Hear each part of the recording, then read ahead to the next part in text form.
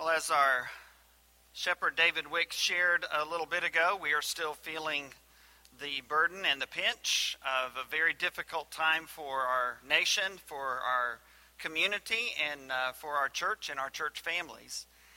And so we ask for your continued prayers and your continued involvement and your continued encouragement and support. As David said, our office hours and some of our salaries are being cut back again, and beginning tomorrow, the office hours will be Monday through Thursday from 9 a.m. to 4 p.m.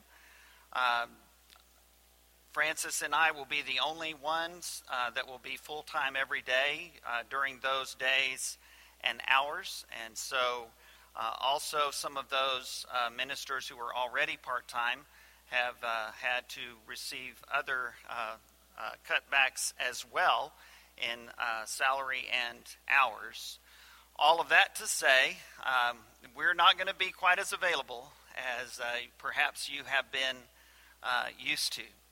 And so that means that we will need an extra measure of your understanding, and that also means that we will need an extra measure of your involvement with each other.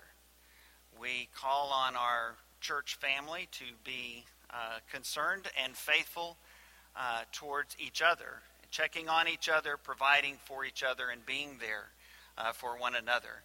In reality, that's the way the church is always supposed to be, and we are thankful that we have a church family that cares about the gospel, that cares about this church, and that cares about the needs of each individual family and each individual member. So we encourage you to be more vigilant than ever about doing that and about being connected with each other in a time when connection with each other is a huge challenge.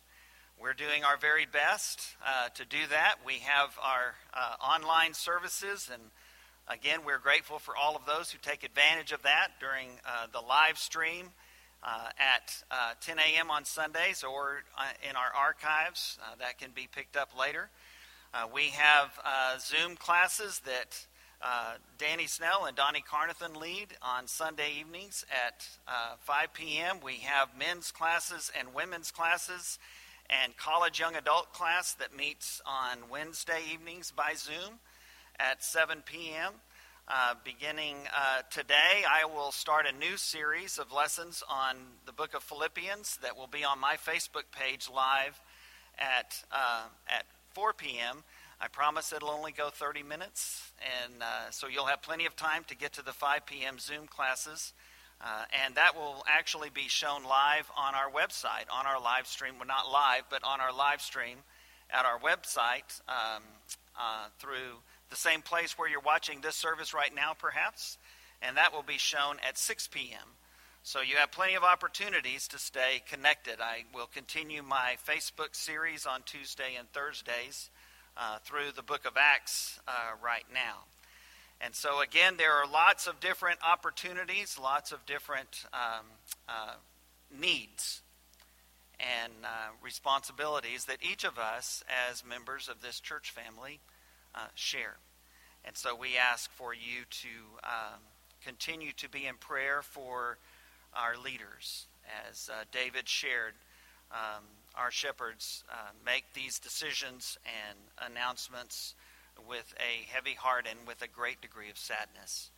And they need our encouragement and prayer. And we continue to give that for one another as your leaders. And we know that God will see us through this. It is on Christ the solid rock I stand, and all other ground is sinking sand. And if there's one thing the last several months have taught us, it's the truth of that statement. And so we continue. The work goes on. Our giving continues, and we appreciate all of those who so faithfully continue to contribute to the work of our church and the ministries that continue to go on.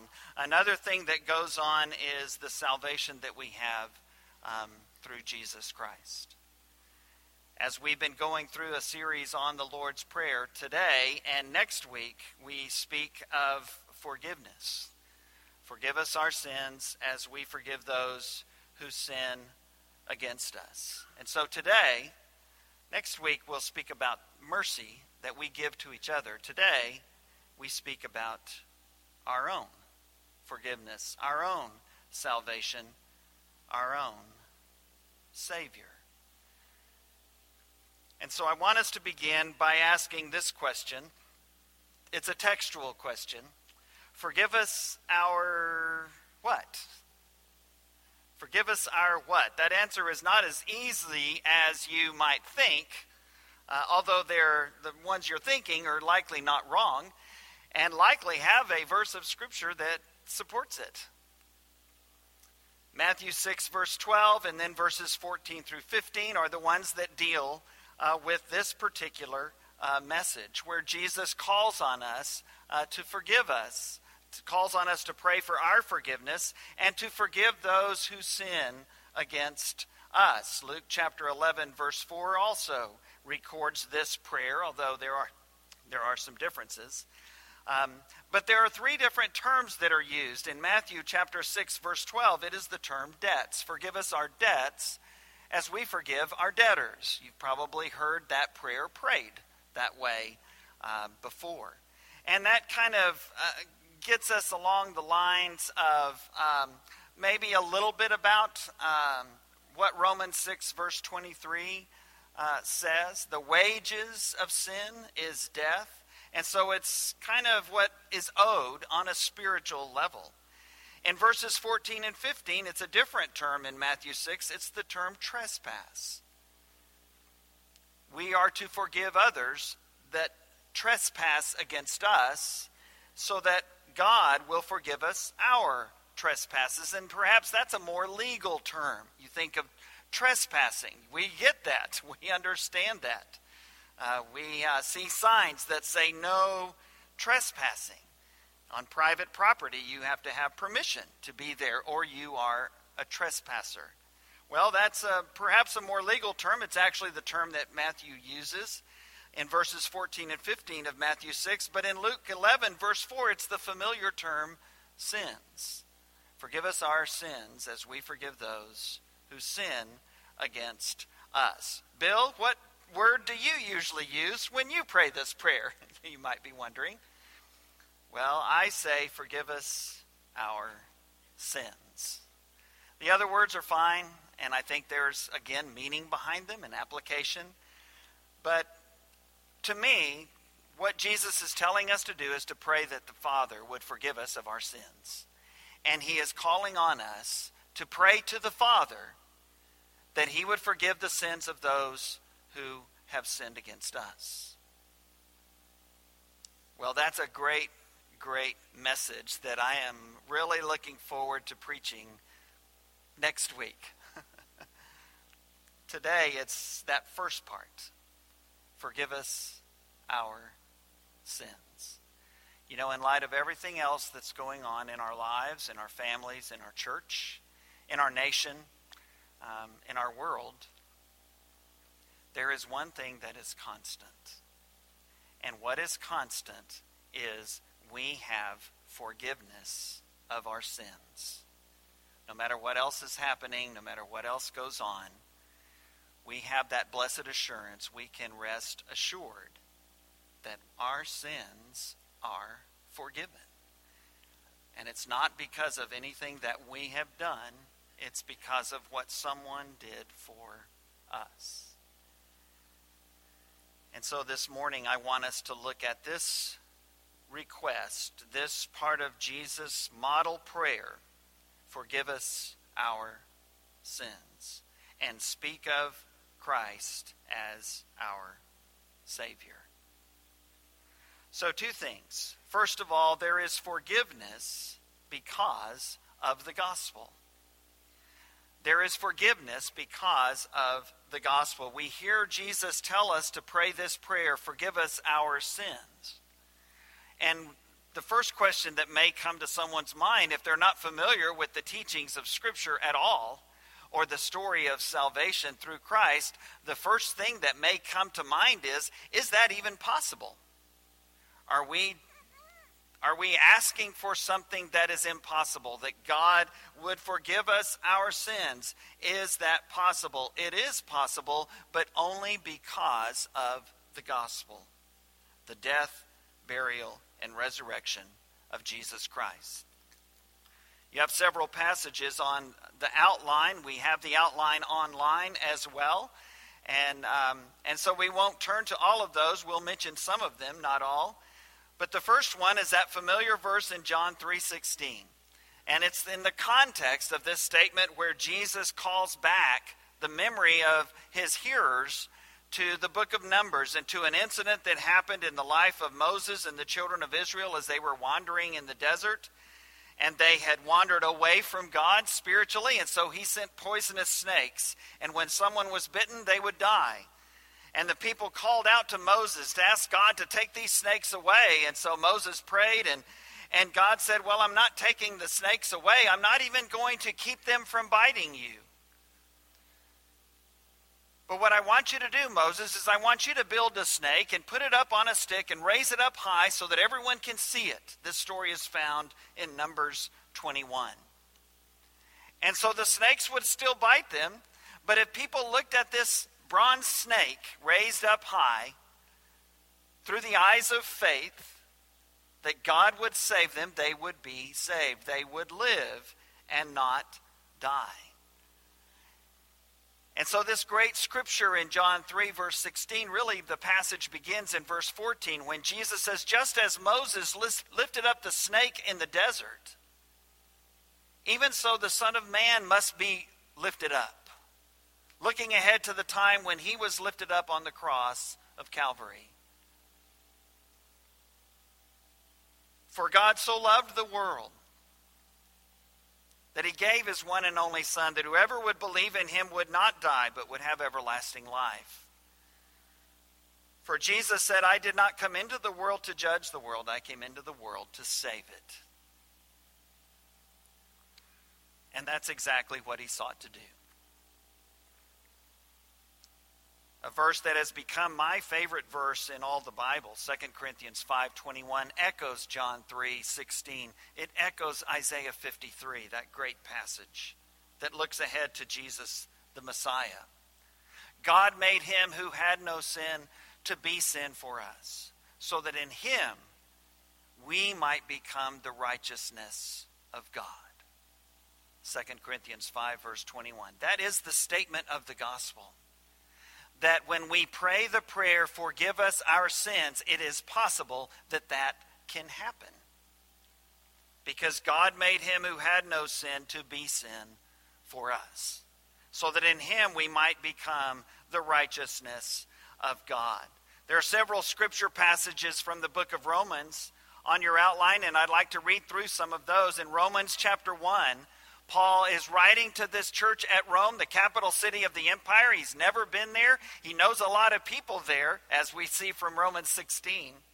He will get there ultimately and be under house arrest, actually, for a couple of years until released at the end of the book of Acts. He's still there under house arrest.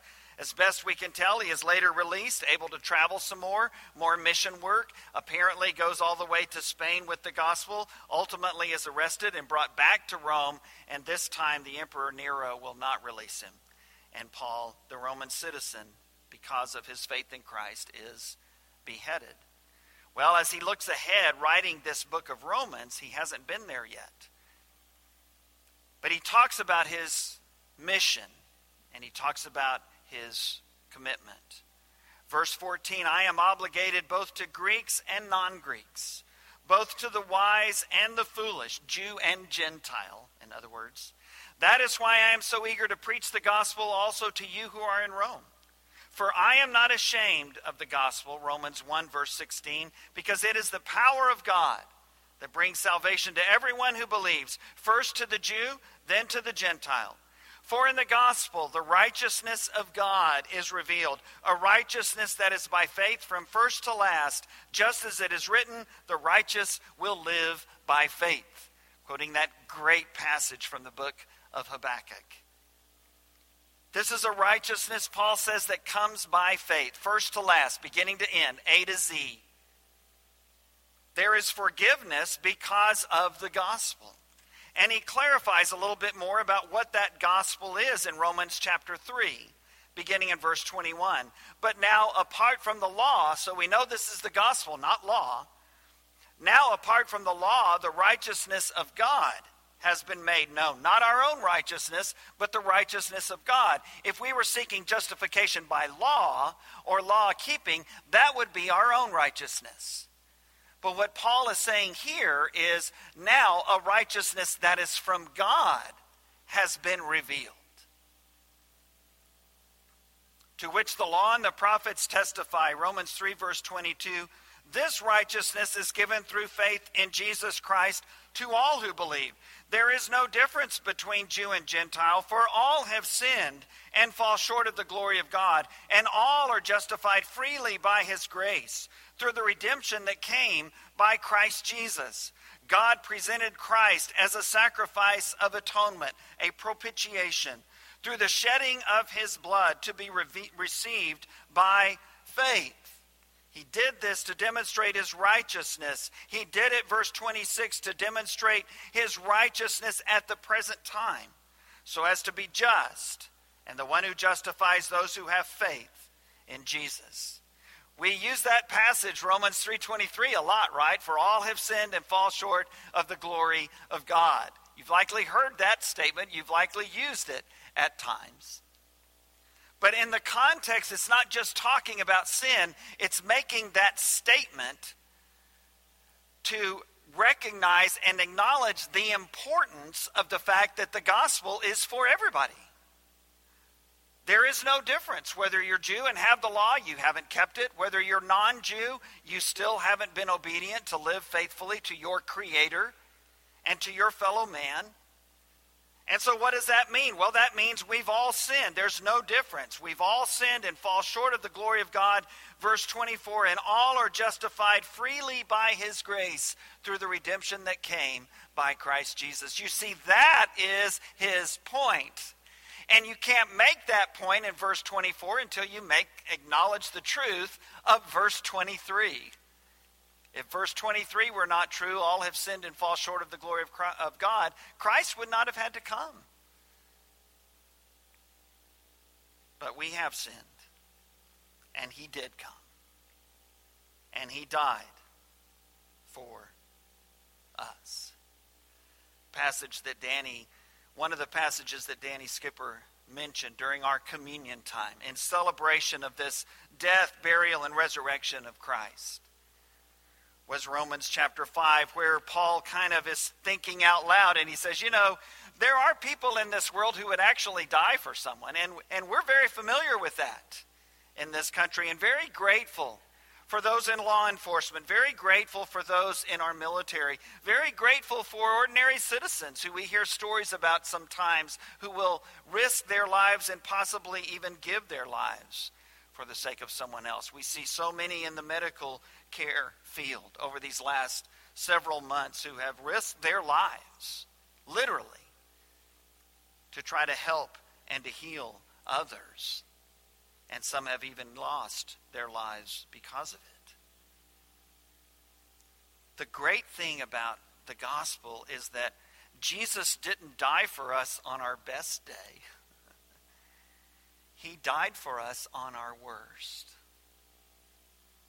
Here's what makes this gospel so great, Paul says in Romans 5. While we were still sinners, Christ died for us. So it was not that week where you kept up with your daily Bible reading that Jesus died for you. It was not that year where you were very faithful in attendance all year long. It was not that moment when you stood strong and talked to your friend or your neighbor or your coworker or your loved one about Jesus and what he means to you. No, it was on your worst day. It was the day when you kept silent. It was the day when, like Peter, you denied him. It was the day when you refused to do what he wanted so that you could do what you wanted. It was that day that was in Jesus' mind when he gave his life for you. He has seen us at our worst, and he gave his life for us. while we were still sinners, Christ died for us. That is the demonstration of God's great love. The wages of sin is death, as we said in Romans 6:23, but the gift of God is eternal life through Jesus Christ our Lord. Oh, the love that drew salvation's plan. Oh, the grace that brought it down to man. Oh, the mighty gulf that God did span at Calvary through the cross of Jesus Christ. There is forgiveness because of the gospel. Secondly, today, because of the gospel, there is a response of faith. There is forgiveness because of the gospel, the death, burial, and resurrection of Christ. But because of the gospel, there is a response of faith. There is an answer to the question, okay, you've convinced me that I'm a sinner, Bill. What now? What do I do? Well, just as there is hope that the prayer, forgive us our sins, will be answered by God with a yes, there is also an answer to the question of what do I do? I'm convinced that I'm a sinner. I'm convinced that Jesus died for me, so what now? Now, one of two things is true. Either we say, well, there's really nothing you do. You're already saved. You don't have to believe. You don't have to acknowledge Jesus. You don't have to treat others the way God has treated you by giving his son. You don't have to be involved with the church family. You don't have to do good for others. You don't have to love your neighbor as yourself. You don't have to do any of those things because Jesus died on the cross, so you're in. Well, that is one option. And you can't find that doctrine of universalism in Scripture, but that is one that some people might hold on to. But if that is not true, then there is an answer to the question, what must I do? What is the response of faith? And there either is something that we're supposed to do to respond in faith, or there isn't. And I believe Scripture teaches that there is a response of faith, so then we ask the question, okay, what is that? Because I want to know, because I want to do that. Jesus, in talking with Nicodemus, told this religious leader of the Jews, this member of the ruling council, that even he had to be born again of water and spirit, just as John had been preaching, just as Jesus and his disciples had been preaching. In the Great Commission in Matthew 28 and Mark 16, Jesus tells us to go and make disciples of people, baptizing them in the name of the Father and the Son and the Holy Spirit, and teaching them to observe the commandments that Jesus has left with us. That the one who believes and is baptized shall be saved, and the one who does not believe shall be condemned. We are saved by grace through faith, Paul says in Ephesians 2. And that not of ourselves, it is the gift of God. We can't glory in our response of faith, but we can respond in faith. Without the death of Christ, it wouldn't mean anything, but because of the gospel, there is a response of faith. Titus 3 says that response of faith includes the washing of rebirth and renewal by the Holy Spirit. And you have several passages listed from the book of Acts, and I'd like for us to turn to a few of those, starting with this great passage, the first day of the church, the first day that question was asked and answered. What is the response of faith? What must I do? Came just less than 2 months after the Jews had put Jesus to death with the help of the Romans on the cross. And then God brought this great gift on the day of Pentecost, and they began to hear this message of the gospel in all of their languages in a miraculous way. And Peter began to preach to them, and the other apostles were preaching to them and telling them the story of how this fulfills everything the Jewish people had been looking for. And then he makes this statement in Acts 2, verse 36, "Therefore let all Israel be assured of this, God has made this Jesus whom you crucified, both Lord and Messiah," Lord and Christ. Verse 37, "When the people heard this, they were cut to the heart and said to Peter and the other apostles, 'Brothers, what shall we do?'" And the good news of the gospel is there is an answer to that question. There is something that you can do. Even though you are a sinner, there is something that you can do. Why is that? The only reason that is true is because Jesus died for you. If he hadn't died for you, Peter would have looked at them and told them, "I'm sorry, you are lost and there is no hope." But because Jesus died, there is an answer to their question and to ours as well. What is that answer? It's verse 38 of Acts 2. Peter replied, "Repent and be baptized, every one of you, in the name of Jesus Christ for the forgiveness of your sins, and you will receive the gift of the Holy Spirit. The promise is for you and your children and for all who are far off, for all whom our Lord will call." They continued to plead with them and to call on them, and 3,000 souls were baptized that day. In verse 41, and the church continued to meet, and in verse 47, they were meeting every day and baptizing people every day who were being added to their number. In Acts chapter 8, we read of Philip the evangelist going to Samaria, that region just north of Judea where Jerusalem and Bethlehem are located, and teaching these Samaritans and baptizing these Samaritans. Acts 8, verses 12 and 13. And then later on, the Spirit calls on him to go and join himself to this chariot where an official of the Queen of Ethiopia was there, studying from Isaiah 53, having worshipped in Jerusalem and not knowing what he was reading. And Philip begins right there and teaches him about Jesus. And on the way home, not long after that, they find some water, and that Ethiopian official is baptized into Christ. In Acts 10, the first time that the gospel is sent to those who are not from a Jewish heritage, not Jews but Gentiles, Cornelius and his family hear the gospel preached to them. Peter recognizes that God accepts anyone from anywhere, whatever their background, whatever their heritage, whatever their bank account, whatever they look like, if they will just turn to him in faith. And so that day, Cornelius and all of his family are baptized into Christ. In Acts chapter 16, the first European mission that Paul encounters others, including Lydia, this wonderful woman in Philippi in modern-day Greece, who is there at this place of prayer, and she and all of her family are baptized into Christ. Later, as he is arrested, Paul and Silas are singing hymns in jail.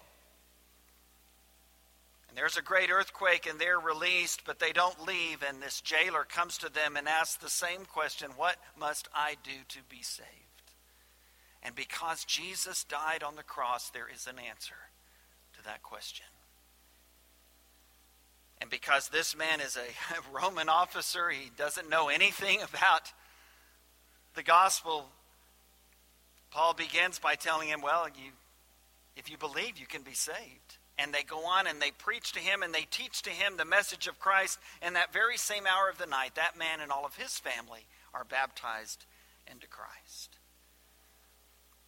In our Facebook class this Tuesday, we'll be in Acts chapter 22, and it's where Paul recounts the story that Luke reports in Acts 9 of the conversion of Paul the apostle. And in Acts chapter 22, verse 16, this Christian man, Ananias, comes to Paul while he is still Saul of Tarsus and tells him, "What are you waiting for? Get up, be baptized, and wash your sins away."